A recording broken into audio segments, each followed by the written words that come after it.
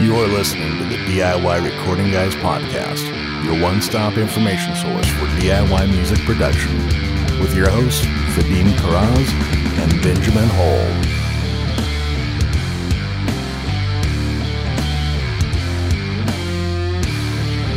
Hello all, and welcome to another episode of the DIY Recording Guys podcast. As always, I'm your host, Benjamin Hall, here with my co-host, Vadim Karaz from Calm Frog Recording.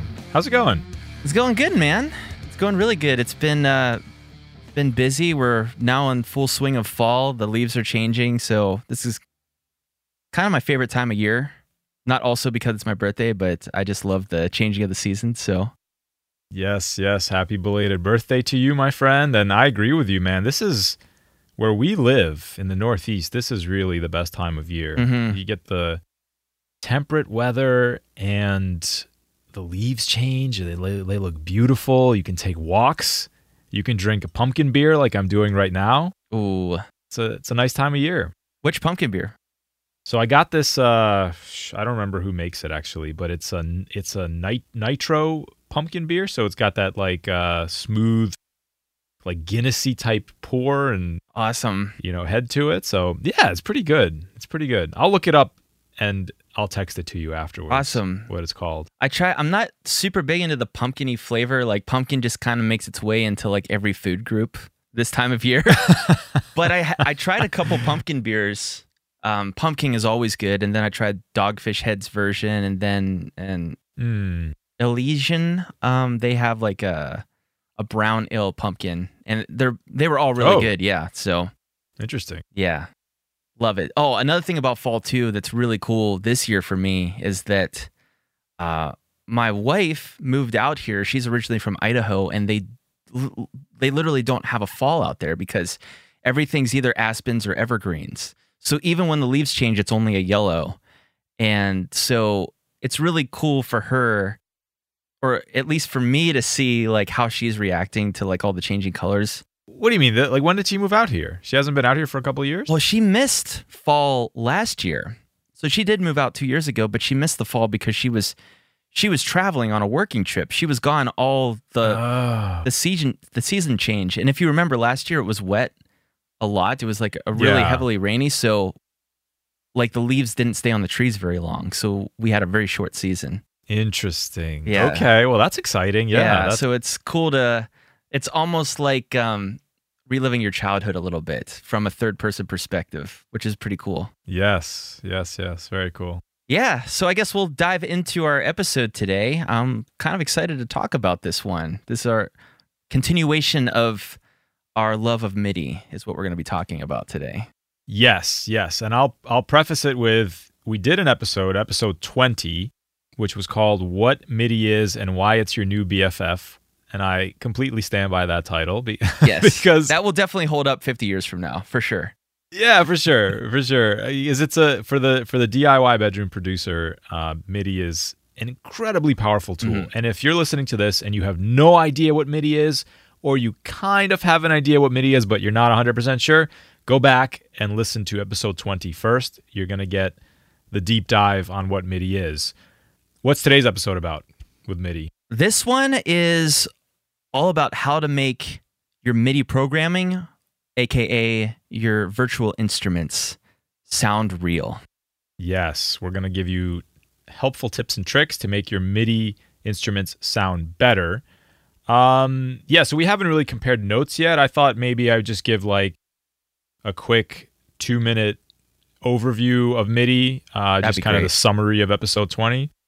So again, listen, if you're completely clueless about MIDI, go listen to episode 20 first. But the basics of MIDI are as follows. MIDI stands for Musical Instrument Digital Interface. And the example I like to use is something like a player piano. If you've ever seen one of those pianos that plays itself, It's got some kind of mechanism in it that is like triggering the hammers on the piano, driven by some kind of programming, effectively. You could think of it like a little computer program. Well, that computer program is MIDI, so to speak. That mechanism is MIDI. And if you took that mechanism out of the piano, it would not be able to make any sounds because it doesn't have any way to make sounds. It has to be plugged in to a special player piano in order to play the music that's quote unquote programmed on it. So the key takeaways from MIDI that you can kind of deduce from that example are, first of all, MIDI does not contain any audio information. A MIDI file is just like a small computer program. It needs to be plugged into something that makes noise, like a virtual instrument, in order to kind of reveal its programming. And in fact, you could plug it into different virtual instruments, as you'll see in today's examples. So MIDI does not contain audio information. So what does MIDI contain? Well, again, let's think about that player piano. Pretend that player piano has a robot sitting at it, and we need to tell that robot how to play a song. What is the information we would need to tell the robot? And we need to tell it basically, 1, what note to play or notes to play.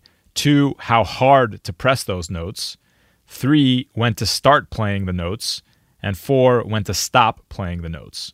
And that's basically the 4 pieces of information that are embedded in a MIDI file. Now, there's a little bit more in there. We could get into like modulation effects, like you can actually program bends and little modulations into MIDI as well. But the important ones to remember are those 4. What note to play, how hard to play the note, when to start playing it, when to stop playing. So that's basically MIDI. So when we create a MIDI file, we're creating a little computer program that has those pieces of information that then we can then plug into virtual instruments to do something. Anything to add there, Ben? No. Very well said. Very well said. Good overview. And if you want to find out more about that topic in particular, go check out episode 20, like Vadim mentioned. For sure. So, what's the first thing in your notes? Just curious, just to make sure. I'll give you my overview here to give you kind of a better idea. The way I have this kind of structured is I wanted to talk about what is it about MIDI that MIDI or programming that sometimes makes people cringe and makes them associate it with robots or not real or fake. And right. First talking about it from, well, what makes a real instrument have that human feel and why do we like it? I have 3 different points that I want to talk about with that. And then I'm going to... On recording recording like real instruments? Kind of getting to the bottom of perfect. that. And then quickly afterwards going to, okay, so since we know what we like about real instruments, what is it about a MIDI programmed virtual instrument that makes it sound bad? And then talk about those things. So once we identify those problems, then we could talk about, okay, how do we fix those problems to make them sound more like what we want to hear? Perfect. So let's do this way, because this is actually going to tie in really nicely with my notes. So let's do this. Why don't you go over the acoustic instruments or the human instruments example?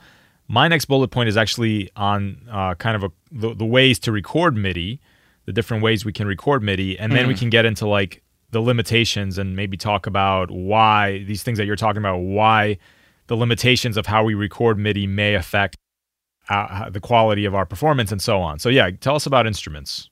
Yeah, sure. Very often drummers, you'll hear this common phrase from them is that, when I record my drums, I want them to all be real. I don't want any samples. I don't want any programming. And why is there that connotation with MIDI programming or virtual instruments? So before I tackle that, the first thing I want to talk about is, well, what about an acoustically human-performed instrument that's recorded with mics? What do we as humans like about that? And what is it that is that human feel? I'm doing scare quotes. What is it about a human feel that we like so much? So I think I've identified a few different things.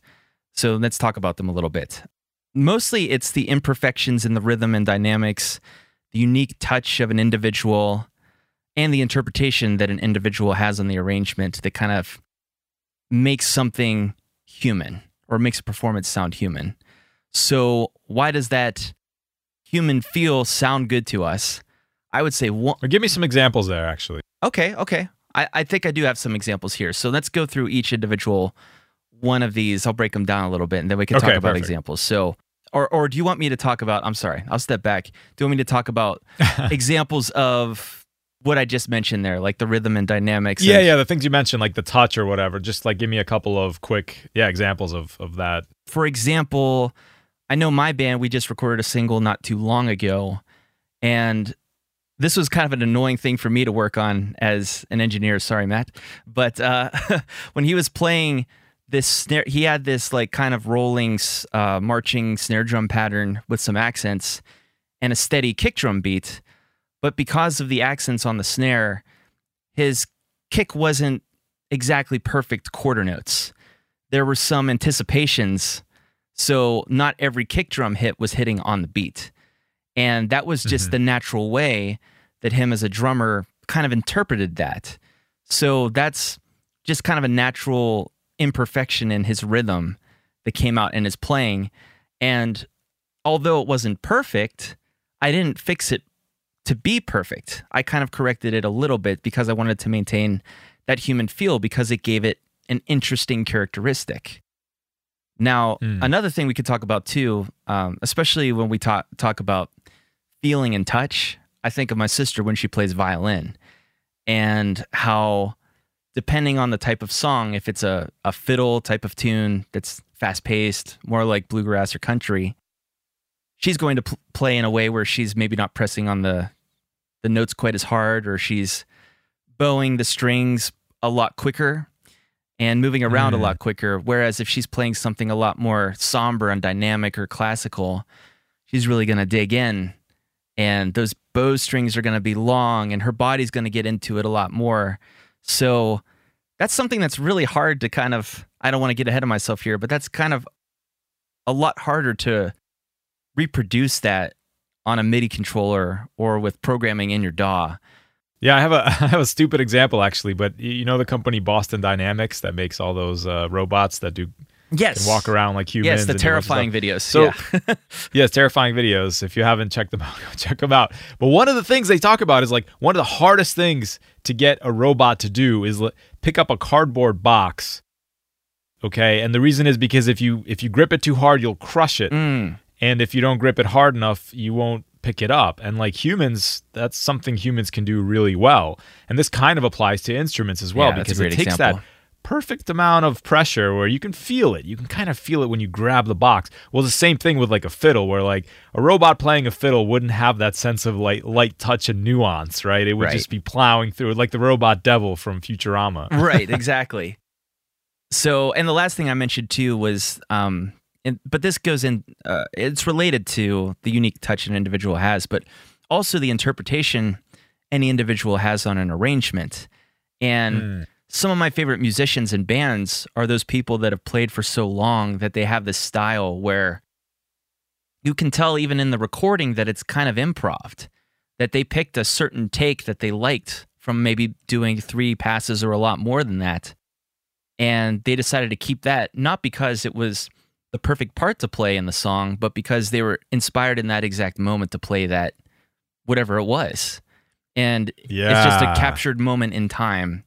And that's something super special that's really hard to reproduce with machines. Yes, totally.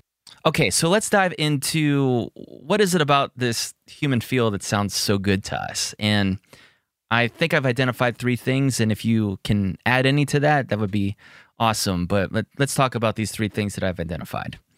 1, it's interesting to listen to. So, especially in a song with simple parts that are repeated over and over and over again. Like think of maybe even a punk band or pop punk where you have rhythm guitars that are playing the same chords, 8th notes, the whole way through the song. A human that plays that same part or tracks that same chord progression throughout a song is going to have minute differences all the way through the song that a MIDI part isn't going to have if it's quantized to the grid or if it's copy pasted the whole way through. So just the simple part is going to be way more interesting. One of my favorite albums, Stadium Arcadium by the Red Hot Chili Peppers, the guitar solos in there, a lot of the guitar solos that John Frusciante tracked, he played parts of them out of time where he would slow down purposely to be slower or faster than the tempo of the track, and it just creates this interesting push and pull in the listening experience.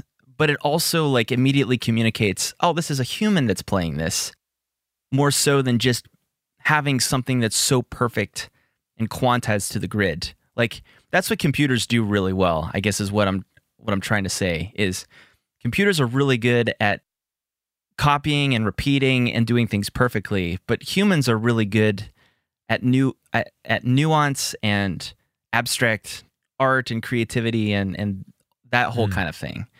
And I think it's that kind of humanness that is relatable. Cool. Any comments on that, or do you want me to keep going? Yeah, I'm thinking a little bit about what you said here. And really, it's conveyance of emotion, which is kind of the last thing you said. But you can really, you can convey an emotion with a performance, and that takes a lot of tempo variation, feel variation, how hard you're playing the notes, which kind of beats you articulate. And when you break all those things down, if you were to look at a complex performance, it's all there, but it's an intricate program without good patterns. It's really because it's about emotion. So yeah, those things are hard to replicate with a algorithm, I guess. Perfect segue, because that was my second point. So I will just move on to number 3. You basically said exactly what I was going to say. But the third reason that I think that a human feel sounds so good is it's because it's familiar to other human beings that are listening to the performance.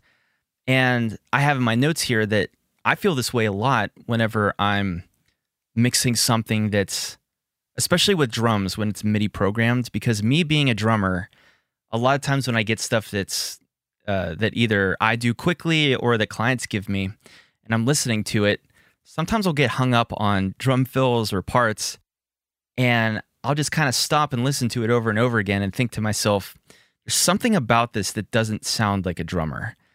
And I'll try to get in the head of that to feel out why. Is it the velocity patterns? Is it the fact that the part is too perfect for how complex it is? Because even the best human drummer out there is going to be physically limited by the time it takes if they have to do a fill that requires their left hand to be from one side of the kit to the other, it physically takes time for them to move that arm.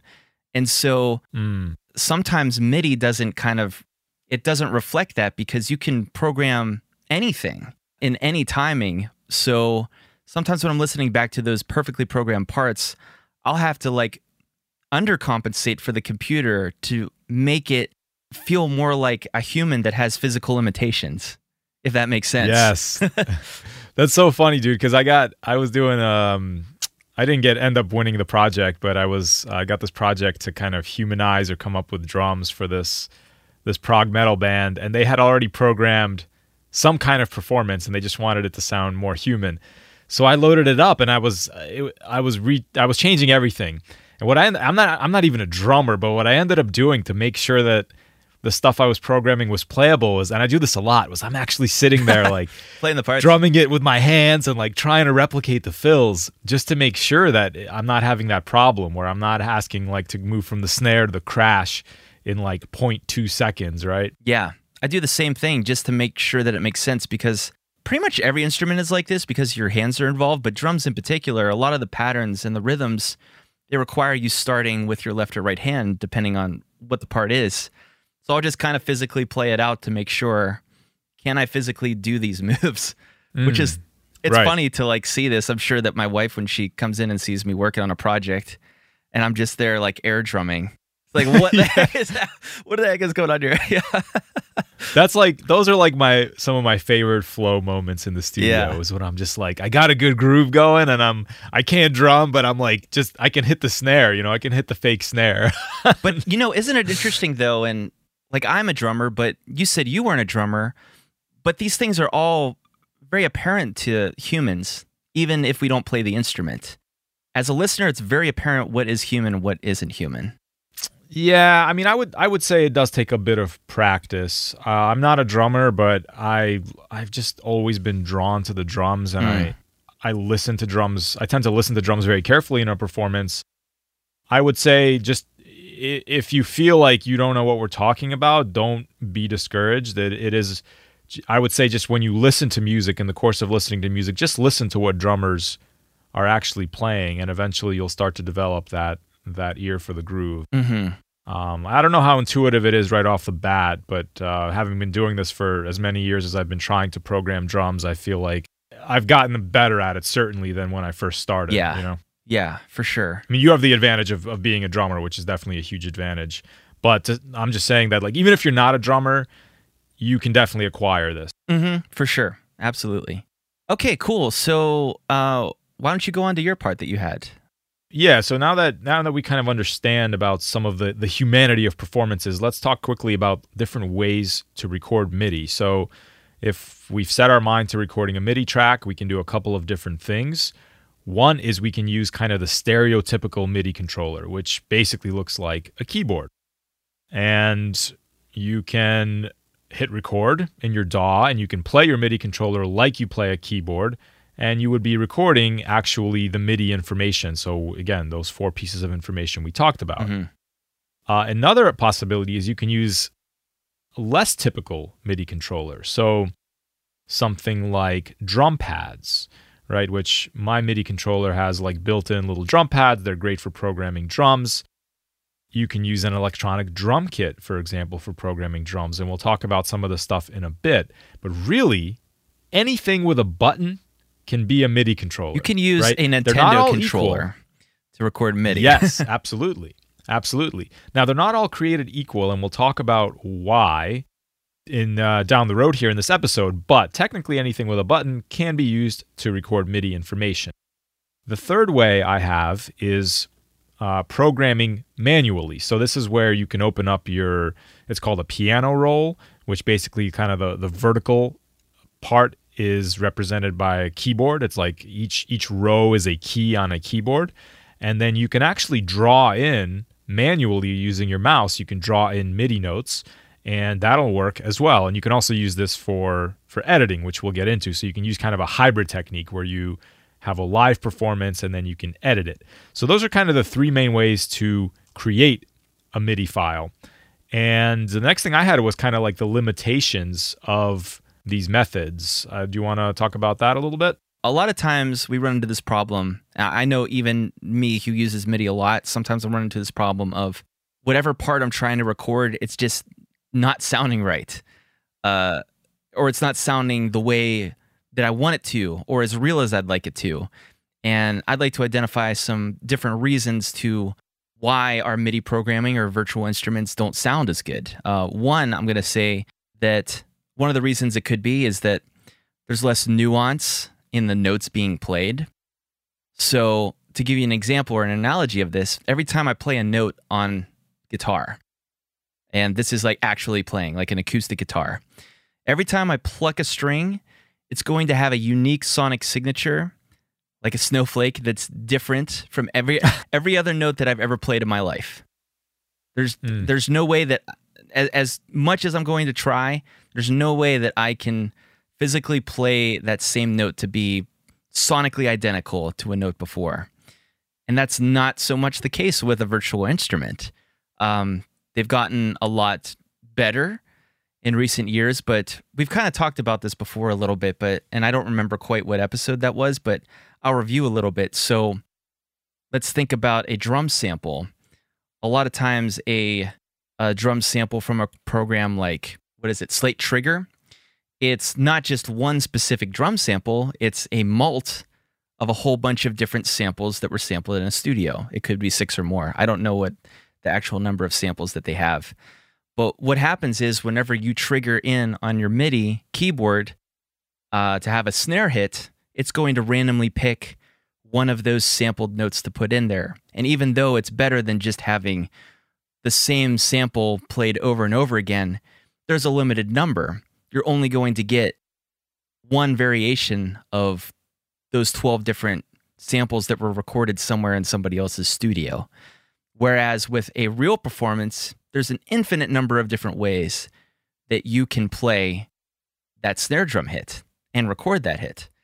So that's the first reason that virtual instrument might not sound as a real drum part. Did you want to add something to that, Vadim? Sure. So yeah, I have the same kind of bulleted list here, and this is one of my bullets, is the quality of the virtual instrument. And you've already hit on a lot of the things here. You talked specifically about drums, and yeah, what you're saying there is basically pretend what's happening here. When they sample this drum kit, they have a drummer sitting there in front of a snare, and let's say that drummer, they tell that drummer to hit the snare drum 3 different times at each, at a low velocity, a medium velocity, and a high velocity. Well, then that's 9 different samples of the snare that you can trigger with your MIDI performance. The more samples you have and the more articulations you have, kind of the more variation you can have in that performance. So yes, one of the limitations is, does your virtual instrument have the right articulations for the actual instrument? So you talked about drums. I'll mention like bass.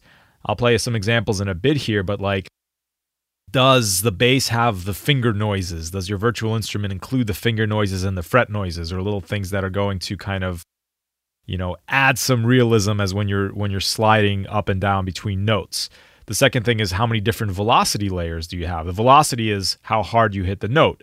So again, if you only programmed one velocity layer, well, then every single snare hit is going to be hit with the same exact velocity. That's going to be very robotic sounding, especially if you have like a couple of quick snare hits in a row, right? And then, and then the last one was just, multiple samples at each velocity. So, okay, I have a low, medium, high, but I want multiple at each of those levels so that I can have a little bit of variation again, which is really only important for snare rolls. And maybe I'll. Sure, is this a good time for a drum example? Yeah, let's throw some examples in there. You have more to say? Yeah, let's throw some examples in. Yeah, so I have just an example MIDI pattern triggered off of a real drum kit, and this is something that is quantized to the grid, like you said, and all the notes are at the same velocity. So let's listen to what this sounds like.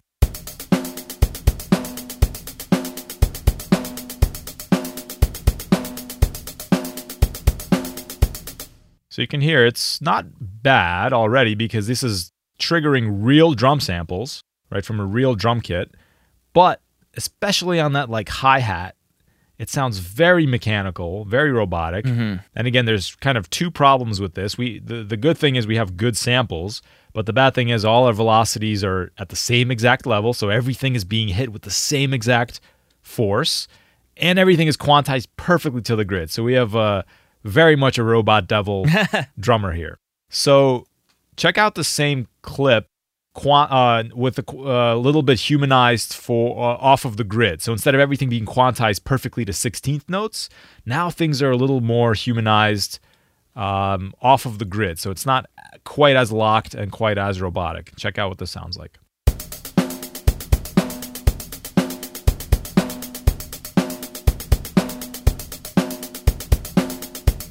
That's so much better. I feel like it is. It's definitely better. But those hi-hats are really still a mood killer. Well, what I imagine, so one thing I'll add to that, and I think this is a really great example. So if I was to hear that and imagine a drummer playing that, you could theoretically have a drummer that's just doing that hi-hat pattern with just his right hand. And I can't even speak that fast. So if I can't even speak that fast, imagine how tired your right arm is going to be getting from playing that pattern. So what I really think that naturally what a drummer is going to do is do an alternating pattern, right, left, and then snare in between. And just from the nature of the drummer playing right, left, you're going to get an immediate difference from your right and left hands. Yes, that's a great point.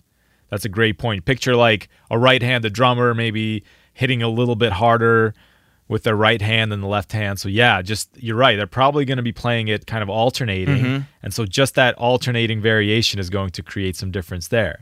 And this is exactly where we get into velocity, and why I think velocity is even more important than not being locked to the grid. So let me play the last 2 bars of this not quantized, but still to the grid. And then I'll play you 2 bars of varying velocities, which have been varied in such a way as to represent what a real drummer would play. So check out this one first.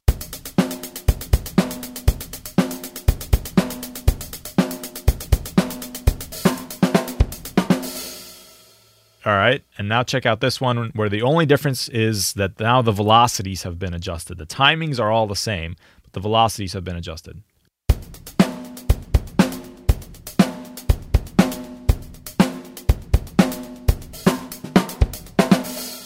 Cool. Much better. Right now you got that kind of push and pull, like you were saying. Maybe one hand is hitting a little bit harder, so much more realistic. And just to show you why the sample part is important, I'll just have one or two more here. I have this is just an electronic drum kit, right? So there's not real drum samples here.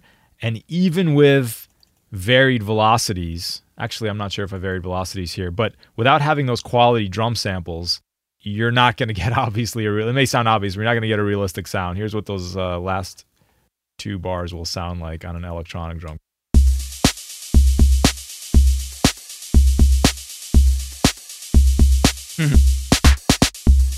Now, it may sound obvious on the kick and snare, but you can hear that even those quick hi-hats just don't sound great. 16th notes where every single hit is exactly the same sample just doesn't sound good. Yeah, instantly in my mind, it changes genres. I think, oh, this is it. Yeah. This is an EDM or a hip-hop tune. And so I think that's something important to note if you're producing your own samples, is that if you're trying to record your metal band and use an electronic drum kit, you're going to run into this problem where, why does it sound like my guitars and bass are freaking awesome, but my drummer sounds like he's playing drums for Skrillex? I don't know. Yeah, totally. And that actually, just to bring that point home, I was fooling around with some other stuff, and I put that same pattern into just some kind of tabla percussion, and it sounded awesome. And then I layered it with something else. So just check this out for fun. Cool.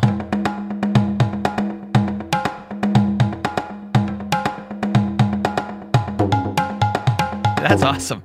Isn't it is. That's one of my favorite things about MIDI is you can kind of supercharge your creativity where, you wrote a part using one instrument and then you can just instantly drop it into another instrument and be inspired. That's a great way to be creative too. I did that on a single I produced for the artist Alyssa. She had come over to the studio and recorded her piano lead part, and by accident, I shifted that MIDI into a different track, and it was more like an effects track, and it created this really cool effect, and I kept it in the song. It was a complete accident. That's awesome. Yeah, but a happy accident. I love stuff like that, yeah. So one other thing I wanted to mention here too, my only other point about why a virtual instrument or MIDI programming might sound bad is that the feel that you're trying to input, so we talked about feel earlier and why feel is really important in making an instrument sound real. The feel that you're trying to put into the specific instrument that you're emulating with your virtual instrument, that feeling can be lost just due to the MIDI controller or the way you're programming your MIDI is just not a natural way to convey the feel. And I think drums is a good example.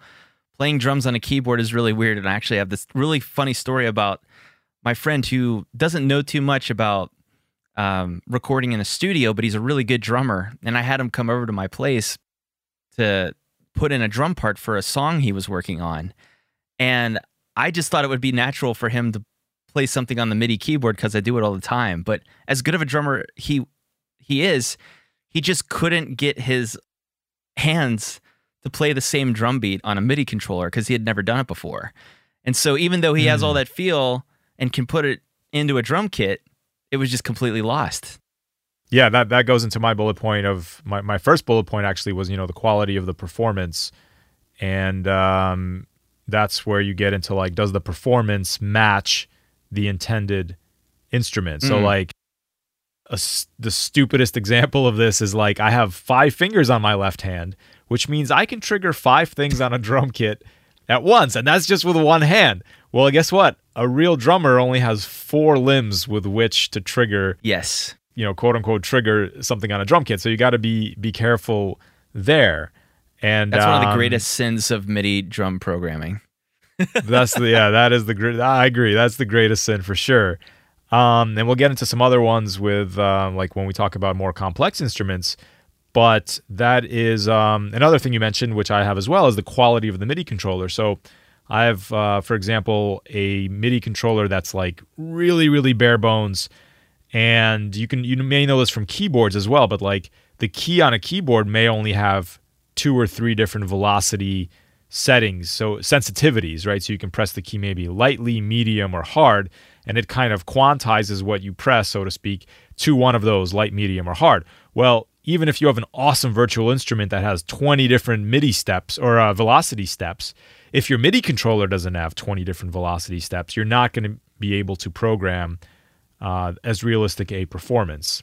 The good news is that this is where editing MIDI becomes really important. I've never, ever, ever in my life programmed a drum part that I didn't have to go in and edit velocities on, even if the timing was good, because inevitably I hit a little too hard with my finger and I get a spiked velocity, and I have one hi-hat that's at 127 and the others are at 50, and so you always have to tweak those things. But that's the cool thing about MIDI, is you can do that.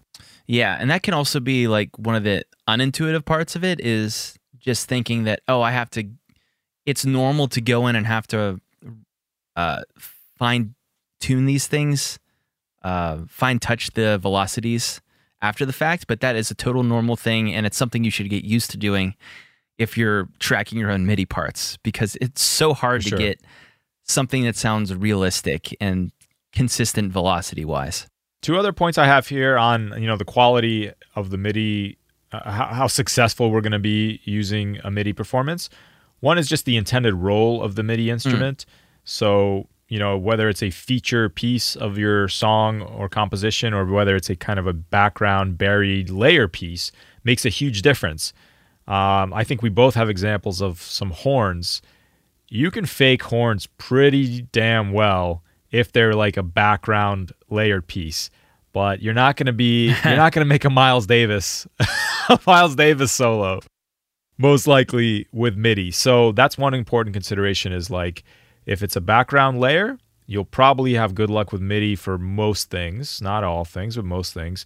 If it's a feature piece, you may want to look elsewhere, unless it's something that's easily replicatable, like drums is one of the easier ones to replicate. And yes, kind of hand in hand with that is the nature of the instrument you're trying to model, so to speak. So as we said, drums are like transient noises. They're instantaneous.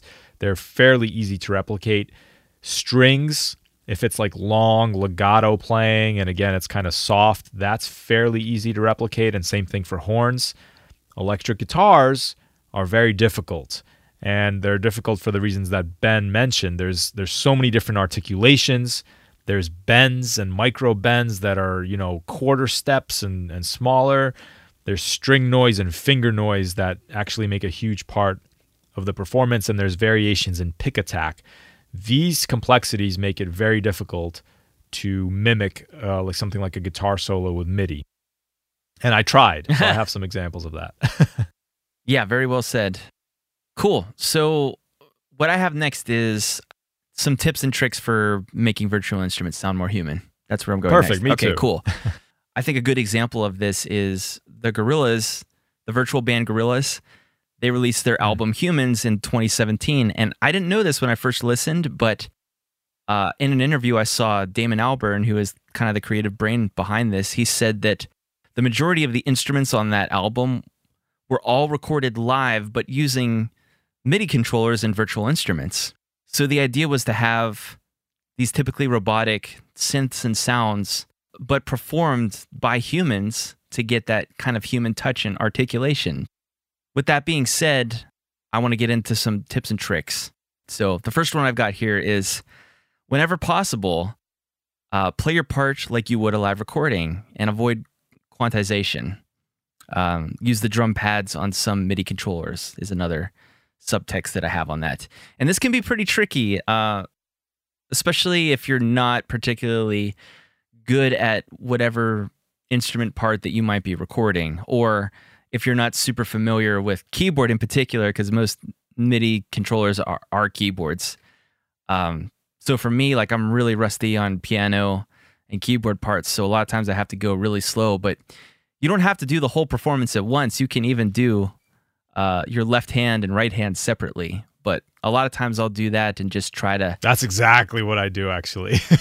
Is it? Yeah. So why don't you jump in here and tell me some more about what you do? Because I try to do this a lot. No, keep going. I just thought that was funny because I'm always embarrassed by that when I do it. I just shake my head. I'm like, oh my God. But one of the reasons is because my MIDI controller is really small, my main one, Yeah. and I don't like using my bigger one.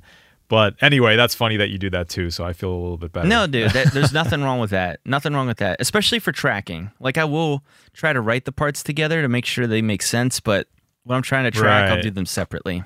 I guess what I'll add one thing here is just consider the MIDI controller you will use. In general, the closer the controller is to the actual instrument, the better your results will be. Unless assuming of course you play that instrument. So if you're a drummer, if you have an electric drum kit, that can probably be used to record MIDI, and Yeah. that's probably going to give you a more natural result than using a keyboard. Absolutely. Great point. The second thing I have in here is program in some human feel. I know in Studio One they have a humanizer function, but other DAWs probably have some type of randomizer. Mm-hmm. So this can be a great way. It's not necessarily as good as if you can just track it live without quantization, but if you have to quantize it or program it by clicking on the piano roll, this is a great way to introduce some more randomness to make it sound more human. Yeah, and I'll throw out a number here because I've fooled around with this a lot. I think somewhere between like 12 to 20% randomization is typically a decent starting point. You got to be careful going too high because things start to sound really sloppy, and sloppy in an unnatural way, because think about what randomization is doing. It's literally introducing randomness. So a human drummer, as we said, will not play a part perfectly, but there's still going to be some rhyme or reason to it. It's going to, if they're speeding up, they're going to kind of speed up over the course of a couple of bars. And same thing with slowing down. When you introduce randomness, it's literally random. So like one hit might be late, the next hit is early, it's going to sound bad. So somewhere around like 15% is usually a nice starting point for me. That's interesting. I'll put a different number on it because the way the humanizer feature works in Studio One is it lets you pick the percentage up and down of velocity and back and forth of the rhythms. So normally what I try to pick is for velocity, a difference of 6% total. And then for rhythms, I'll pick something like 5% on either side. So 10% total. I guess what that means is 100% would be a full note earlier. Ah, okay. Interesting. Yeah. So that's just a different way of thinking about it, but I agree with what you said. Yeah. In general, I think my experience, at least with drums, which is most of the programming I do, my experience, as I mentioned, is that velocity is more important than timing. I would rather take something snapped to the grid with humanized velocity than vice versa. And for that reason, I really don't rely on any kind of algorithms for velocity, as crazy as this sounds. I go through and adjust my velocities note by note because I'm anal like that. I kind of agree with that too.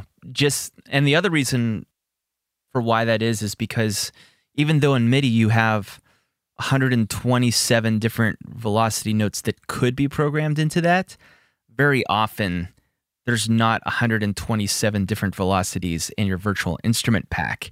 And so you'll have these random jumps where I know sometimes it's annoying to me in some sample packs where you'll go from 80% or I'm sorry, an 80 on the MIDI velocity scale is like a medium quiet hit, and then 81 is medium loud. And you'll get this random jump. That's a great point, Ben. Yeah, you're totally right. So, yeah, MIDI for some, I'm sure there's a reason for it, but there's 127 different velocity steps. And most likely your sample, let's say for a snare drum, is not nearly going to be 127. So what you're talking about, there's a point there where like 80 is triggering one sample and 81 is already enough to trigger the next sample, and they sound vastly different. So that's a great point. You will have those jumps. Yeah. In fact, I'm working on a song today where I bounced out all my audio and then started doing the mix, and I was like, these kick drums are not consistent, and I might have to go back and rebounce them. That's annoying, but I'm glad you recognized it now to go and fix. Yes. Okay, cool. So my third point, and we might have touched on some of these, so let me read ahead here really quick. You kind of touched on this really quick, but draw in the parts that need more feel by hand. And that's literally what you just said, to change the velocity and the rhythms. I do this with drum parts, so we're literally the same. Okay, point 4 real quick. Know the limitations. We touched on this one as well, but know the limitations of your virtual instruments and how they sound best. An example of this is I use violins and strings as background instruments almost 100% of the time.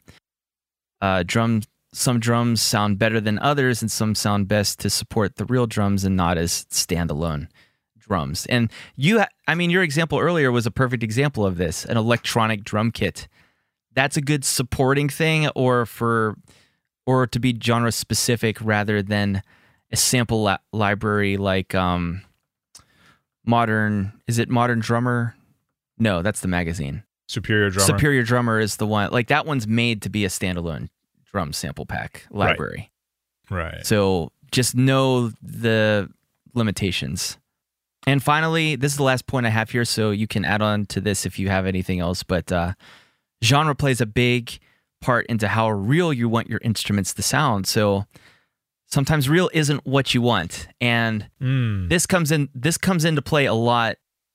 It comes into play a lot more with like pop, hip hop, and EDM genres in comparison to maybe indie and folk. Like, those are kind of opposite ends of the spectrum there.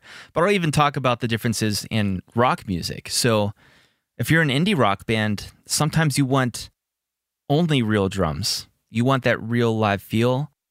But if you're a metalcore band, you might be used to hearing your drums a certain way on every record, and you think that that's what a real drum kit sounds like, but it's actually heavily sample replaced.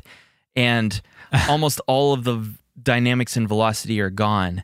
So sometimes in those genres, what you want is something that sounds more mechanical. I like it. I have a couple more here for complex instruments. You can consider some sound libraries will let you do this. You can consider adding a second track just for articulations.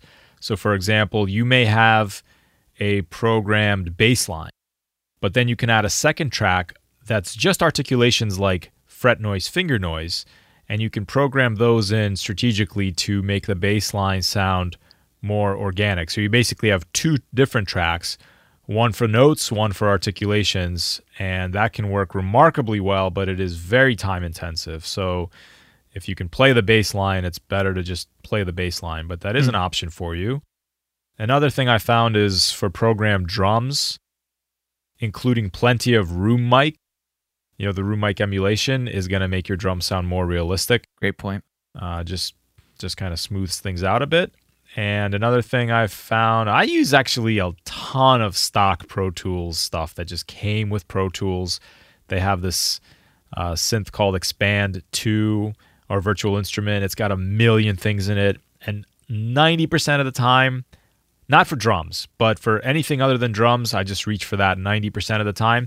But what I find is that a lot of the virtual instruments are okay, but they sound overly bright and harsh. So that's a pretty easy fix. I just do a little high-end roll-off with an EQ, add some reverb and maybe like a tape emulation to warm things up a bit, and typically that makes them sound a lot more human as well. What instruments are you talking about in particular? Are these synths? Yeah, synths, strings, and I use actually some bass emulations as well occasionally. There's actually, I'll play an example actually. There's a really cool like upright, nice, like a double bass type thing that actually sounds remarkably good. It's come stock with Pro Tools. Yeah, man, you want to get into some fun examples? Let's do it. And stuff? Yeah, I'd love to. Let's see. I got a couple here. I know you have a couple as well. You want to start with one? Start us off on something? Yeah, since you already played drums, why don't I give my drum example as well? And I don't know if I'm... my examples are more like, here's humanized and here's quantized. I don't think I'm as detailed as yours, but I just wanted to play some different examples. So let's start with just the top thing in there, the drums quantized. So this is a drum part that I programmed for an artist, but this is 100% to the grid, and the velocities are all exactly the same. So let's take a listen to that.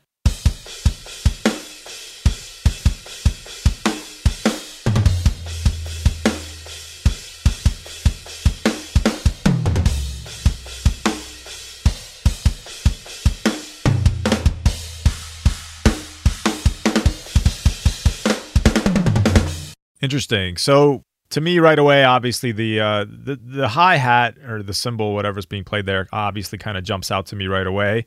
And then like the little fills are where it sounds unnatural. But other than that, yeah, the samples obviously are really good. What are you using, by the way? What's the... That's Get Good Drums Invasion. They're really good. A really good sample library. Yeah, sounds good. So let's go right to the humanized. We'll compare them. Okay.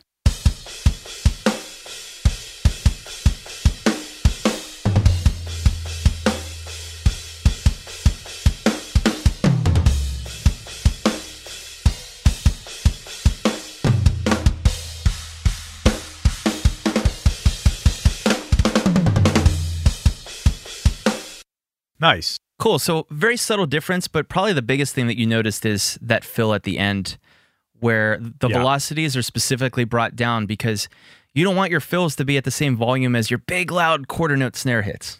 Right. Very cool. So I think let's move on. I like that we started with drums because I think, again, drums are one of the easier things to get to sound good using MIDI. My next example is... Let's see, what do I have here? Oh yeah, I have my bass. This is what I mentioned, is just an upright bass line, which I'll play it for you alone and then in the context of the mix. Again, this is just a stock Pro Tools virtual instrument. You'll hear it's got the articulations of like fingers moving on strings, which I really like, and it sounds pretty good. I mean, it wouldn't work for a feature, but it works in a track. Check it out.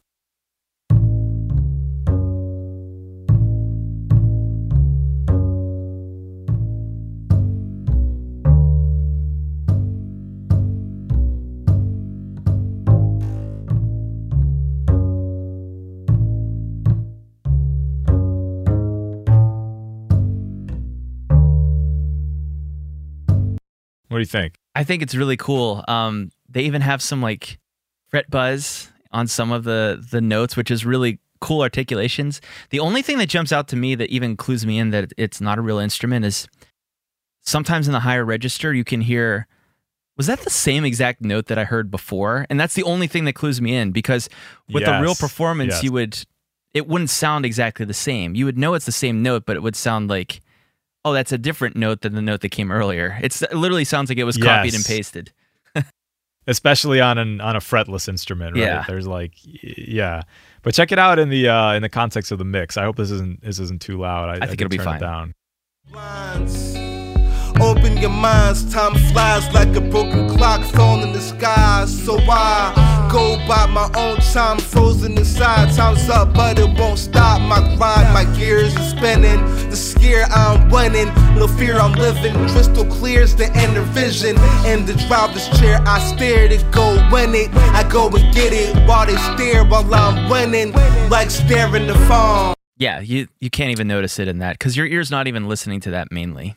Right, exactly, because your ear is drawn to the vocals. And actually, if you heard in there, this is maybe where we can go next, is the horn part in there is MIDI. Oh, really? As well. Cool. I'm just going to play that one part again so you can listen for it. But this is an example of where those horns, if I were to solo them, you would be like, I don't think so. But in a busy mix with tons of reverb and the high end rolled off and buried in the mix, they sound pretty good. Check it out. My gears are spinning, the scare I'm winning, no fear I'm living, crystal clears the inner vision. In the driver's chair I stare to go win it, I go and get it while they stare while I'm winning. Now I would say that in hip hop you can get away with more sounds that sound fake. True. And I don't think that that's necessarily because, I think that's more because a lot of artists have paved the way for that, so it's just, your ear is more accepting of that in that genre than you are of rock genres. But I love that you're kind of going for a more realistic sound anyways. It kind of sets it apart in my ears. Right. Yeah, that track is a bit unique because I have the electronic drums, but I did want to have kind of a very jazzy backing band, kind of like the Roots type sound to it. And my goal was to get a realistic horn sound. And so you could hear how I played a little bit with velocities and things like that. And again, it works in the context of the mix, but I wouldn't feel comfortable doing a horn solo. Okay, great. This is a great segue to mine as well. Now, I have two examples of this, and I don't know if it's really worthwhile to show the quantized version of this, but maybe just the humanized horns soloed versus how they sound in the track, just to show you that, okay, maybe those don't sound exactly 100% real, but you can't really tell in the context of the real song. So right, yeah. So same as my example. Cool. So let's play the soloed version. Yeah, it sounds a little cheesy, almost like Casio keyboard a little bit.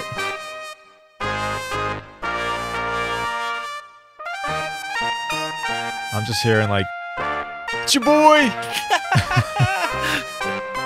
Waiting for the beat to drop. It's kind of like that, but different genre. So cool. It's not bad. I actually like those samples pretty well. Yeah, okay. So now what's your next one? Is of that in the mix? It's Zach Andrews Today, which is that same part, but mixed in with the rest of the song. Cool. Let's hear it.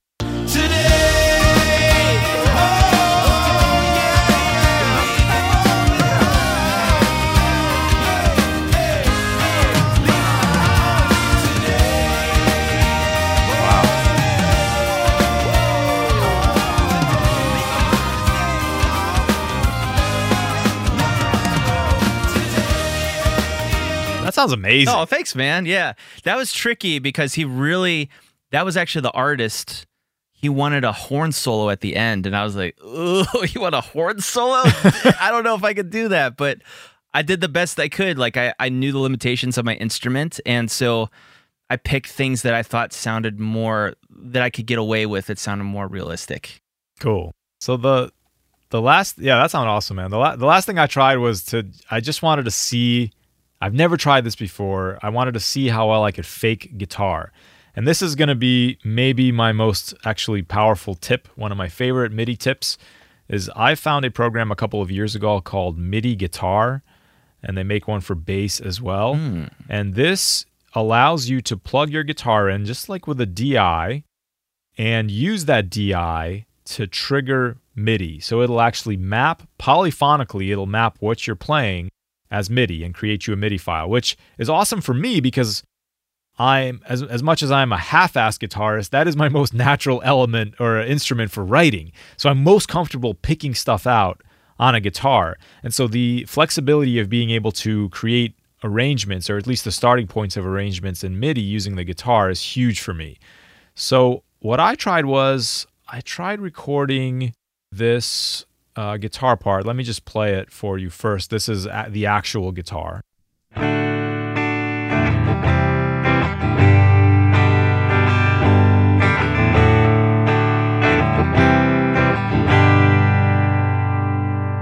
So nothing fancy there. And then I just... Very Led Zeppelin-esque. Yeah. And then I just tried to... I basically recorded that same part on the guitar using MIDI, and then I tried to trigger a couple of different instruments with it. So check this out. This is, again, all Pro Tools stock virtual instruments. And the first one is a 56 Stratocaster. Okay.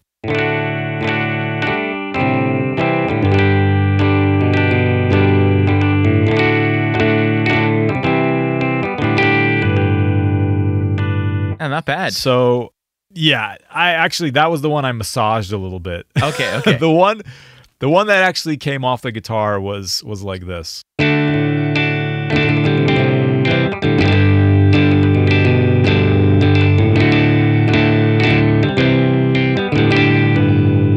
So still not terrible, but when I was trying to humanize this, I was thinking like about the mechanics of playing a guitar. And when you think about what I'm doing here, I'm strumming chords with a pick. So I'm hitting, the pick is making contact with the lower strings first, and then moving up the guitar. And then not always, occasionally I'll have upstrokes. So when I tried to humanize it, I tried to make it so that my notes don't all start at the same exact time. I'm actually making it like I'm picking it. So I have kind of a slanted start to my notes on the MIDI. And like listen to you can especially hear it on this first chord. Right? That sounds like a chord played on a guitar. Yeah. So that was one thing that helped me. Then I thought, oh yeah, do you have any thoughts on that? Oh wait, before I do that. So my problem with this emulation was that there's so much of that pick attack and it sounds the same every time. It took me out of the performance. But I tried a couple of different ones, and there's some sounded better. This one is just called Clean Electric Guitar. So check this one out.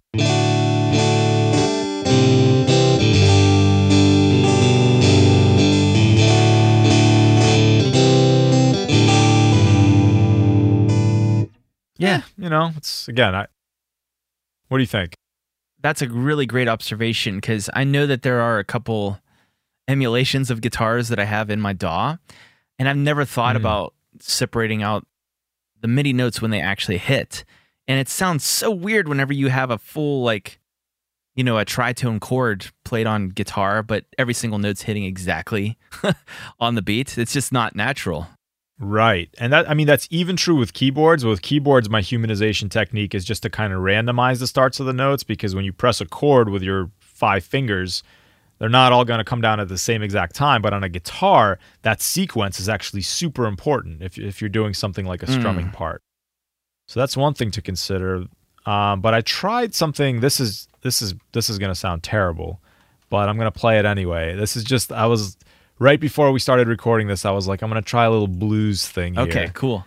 Let me see if this is the right one.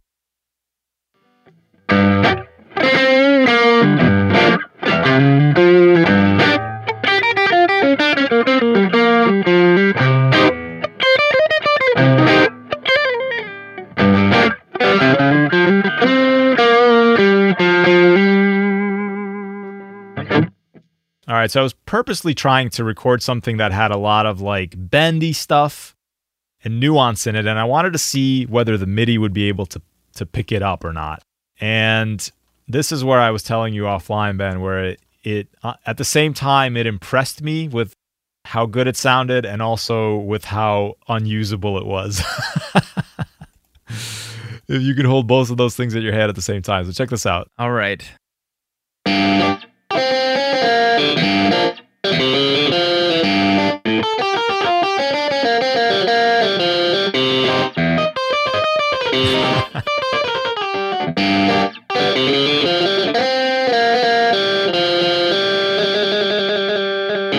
So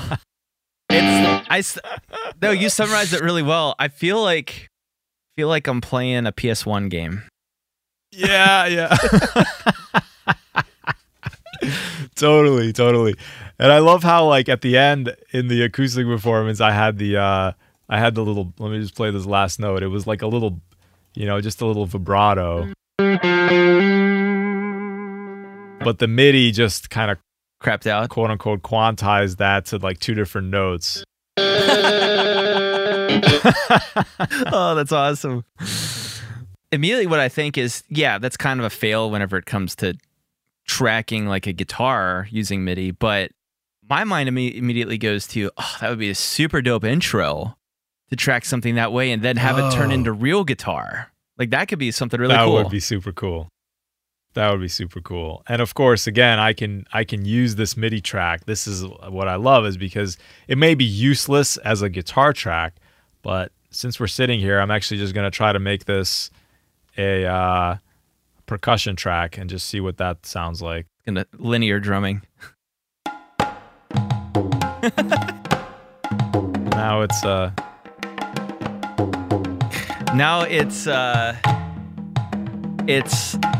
poetry night. I was just going to say that. Beautiful. But that is the beauty of MIDI, though. Just I know, man. It's endless creativity.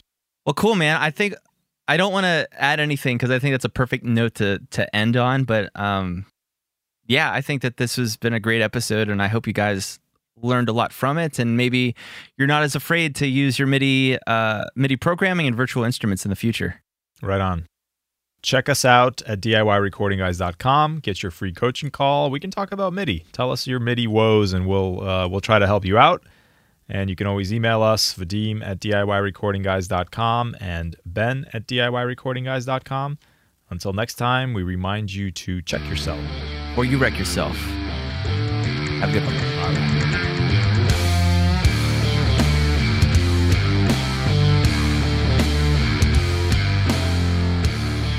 If If you're enjoying the podcast, take a minute to leave a rating wherever you like to listen to it, or share it with your friends on social media. Also, Benjamin and I are working engineers, and we love helping people turn ideas into finished productions. So if you're interested in working with one of us, or just want to discuss a project you're working on, reach out. You can find my work at calmfrogrecording.com, get me on Instagram at calmfrogrecording, or shoot me an email, vk@calmfrogrecording.com. And you can check Benjamin's work out at dreamloudstudio.com. Hit him up on Instagram at dreamloudstudio, or by email, ben@dreamloudstudio.com. And finally, join our Facebook group to engage with a whole group of friendly, like-minded people who are interested in DIY recording. Just search for DIY Recording Guys on Facebook. Thank you so much for listening and for your continued support. I'll see you next week.